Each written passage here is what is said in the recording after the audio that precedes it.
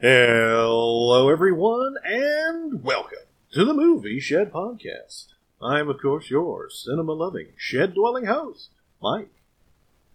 So, what does that title mean? Nostalgia is no substitute for good story? Yeah, well, hey, nothing is a good substitute for a good story.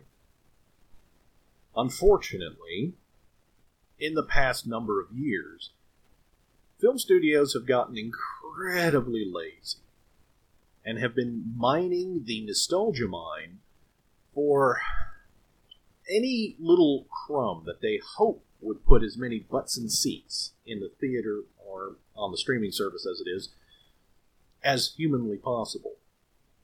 So they go and they mine nostalgia with, those, like the Transformers movies, Star Trek, Star Wars. They try really hard to mine that nostalgia coin, and they don't produce much in the way of a good product. The story is too simple, or it's incredibly stupid, or it destroys whatever lore existed prior. When it comes to lore destroying, this was something that they did with Star Wars badly. They decided to try and, with Star Trek, oh no, it's an alternate universe, so they could do what they wanted. But, in the films anyway, the story, they tried to retcon so much of the past when it came, the Star Trek Discovery. They tried to retcon so much and no, this is really how it was, and didn't do a terribly good job. Or mine nostalgia with Star Trek Picard, and that one's a dud. Or going back to a lot of 80s franchises in the hopes of somehow being able to draw in that audience in the hopes of, making it big again. None of these really work, because no one ever thinks, we should probably make a good story. That never comes to anyone's mind, making a quality film. No, nostalgia is believed to be strong enough to make a profit. And that's what it is. Unfortunately, it works, but it only works in the short term. For example, if you're looking at a film, everyone gets really excited. Oh, hey, they're going to do this. And then people show up in theaters, and they're like, wow, that thing was a turd. But it's too late. They already got your money. Now, there are those fans who are going to go see it no matter what they hear. Because they want to believe that it's going to be good. They're hoping that it'll be good. 99% of the time, it's not. It's just not. TV shows have a much harder time of pulling this off because, well, they go episode by episode, season by season. And if it starts off not very good, it's only going to get worse from there. That's kind of like with the Amazon's attempt with Lord of the Rings. They got off on such a wild tangent of their own creation that they completely ignore and destroy, in a lot of cases, the lore behind it, which irks the hell out of a lot of people, me included. It's like, the story was really good. What makes you think you're going to do better? We just want you to adapt what's already there to film, not fill it with your own nonsense.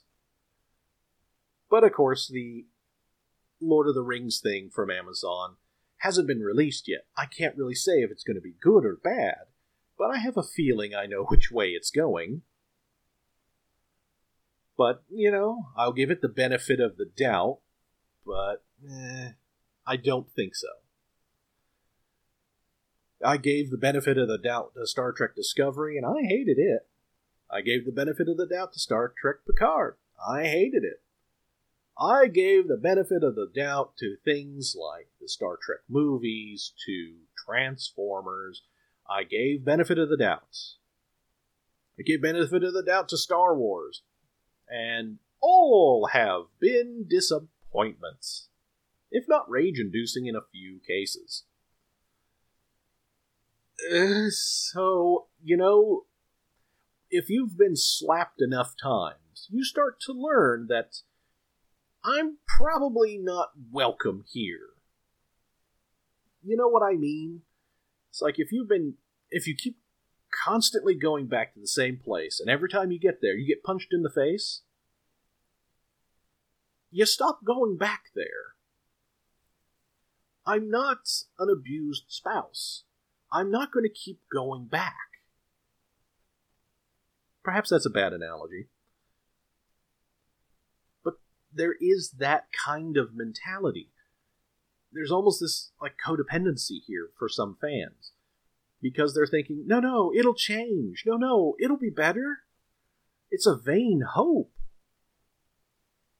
And they're just constantly getting slapped around. What's worse is they're getting their money taken and then getting slapped around. So, nostalgia is a coin cheaply spent, in my opinion. Because unless you bring great music, great visuals, and a great story and great characters, what is there? Because you're trying to evoke my fond childhood memories. And those childhood memories, well, they're unique to everybody. Everyone had a different kind of childhood. Some good, some bad, some kind of in between somewhere. But we all had this bright spot in our minds from when we were a kid and we watched a particular show or a particular movie. And it was magical for us at that time. And now, here it is again. And yeah, that's if you're trying to evoke something that's much more akin to those fond memories, I don't know how you're supposed to accomplish that. Really. Honest to God, I have no idea. I have very fond memories of watching the original Star Trek series and Star Trek The Next Generation. And I'm sure you're probably wondering, just how old is this guy? Believe me, I've heard that line before. Look, the original series was on syndication. I've explained this to a lot of people that, look, when I was a kid, it was syndicated and it was on reruns. And that's how I watched it. Or some of those cartoons as a kid. I watched Transformers as a kid. I watched G.I. Joe. I watched a whole bunch of them. Yeah, there's some great memories there. But honestly, I'm a grown man and I've seen way more films than I think is probably healthy. I'm a little obsessive about that. I like films and I watch a lot. Unfortunately, that has given me kind of perspective in how the film industry works and how films are made and the formulas that are used. I'm a lot wiser to how it's all done. I've seen the man behind the curtain. I know how this works. There is no magic for me. I know how the trick is made. So, perhaps I'm the worst person to try to market nostalgia to. I know the Emperor has no clothes. Come on now. But a lot of people are not in my position. A lot of folks, you guys watch, a few films. Perhaps more now because, with the prevalence of streaming, you get to binge watch a number of films that you never would have before. So perhaps that number has increased from what it used to be, which was the industry standard a number of years ago was everyone fell in the range of between 0 to 3 to 4 movies a year. That was the range. Either you never went to the theater that year, or you went between, up to as many as 3 or 4 at most. And that's where I think a lot of people tended to fall. Someone like me is an outlier, to be sure. An extreme outlier.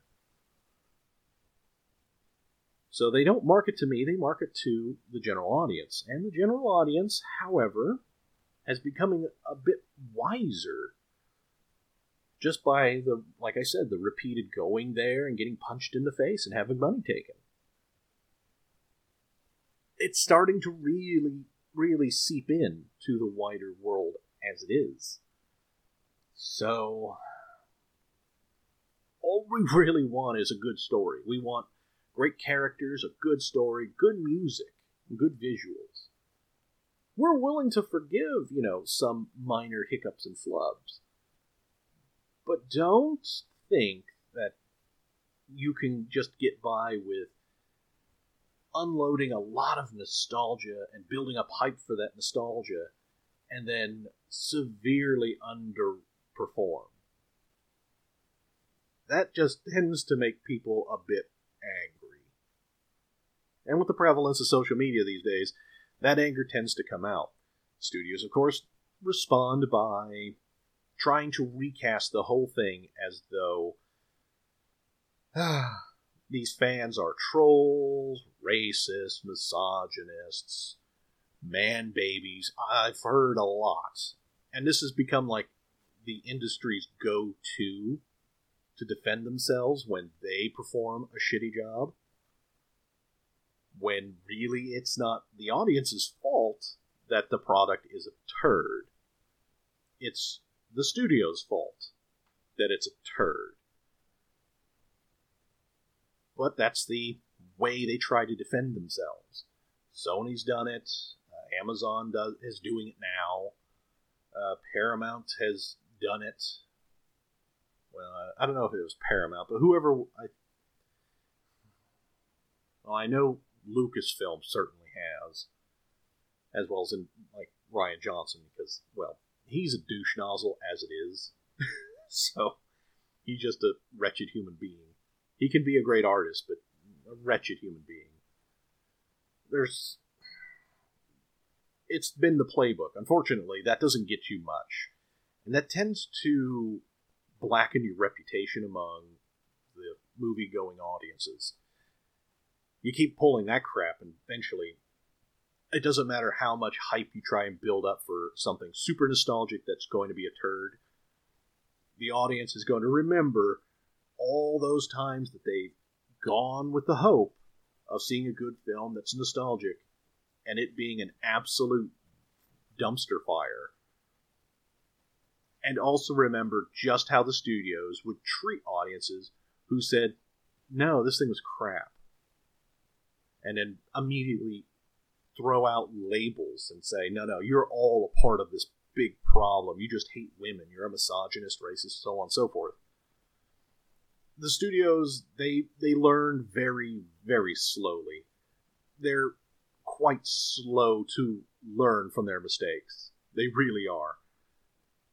But I'm already seeing some changes as some studios are realizing, oh no, this is going to cost us money, and are trying desperately to steer that away. Whether or not that's going to produce new, better films instead of this nostalgia mining crap, who knows? One can only hope. Man, I really hope they... what's the hope? Why can't I? Why I shouldn't hope. I mean, the studios are studios. They were monoliths, and they were seemingly unassailable.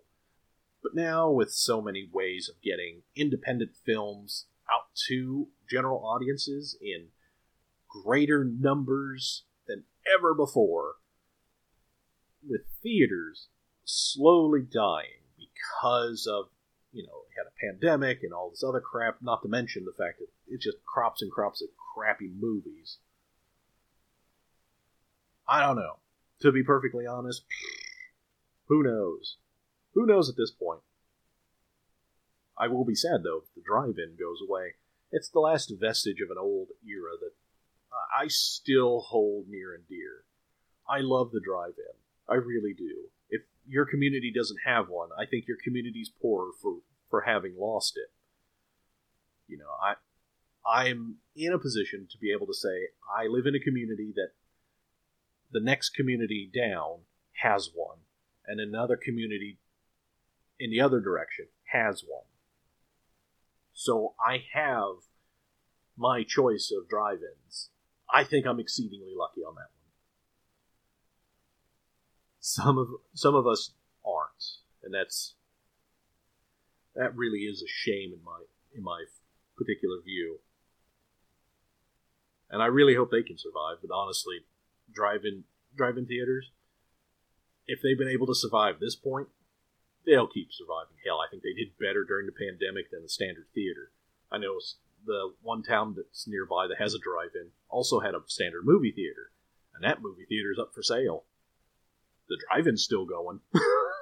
So, hey, when you go to watch a film and you couldn't have so many people, and you had to wear and all this other, social distance and all that shit. When you're stuck in your car to watch a film, yeah, you're perfectly separated, so you could have a full house. They made a hell of a lot more money than the regular sit-down theater, who had to have reduced numbers of people. So, hey, there was a win for there's something nostalgic that, also has a good story, is the drive-in theater. Well, enough of that. I think it's good. Time for me to put the show to an end. Oh man. I don't know what to do. Honestly, there should be more. There's more independent stuff out there, so I suppose there's some hope. Independent film, you're our only hope. Well, I think that's going to be it for me for today. So it's time to close up the old shed, but I will see y'all next time.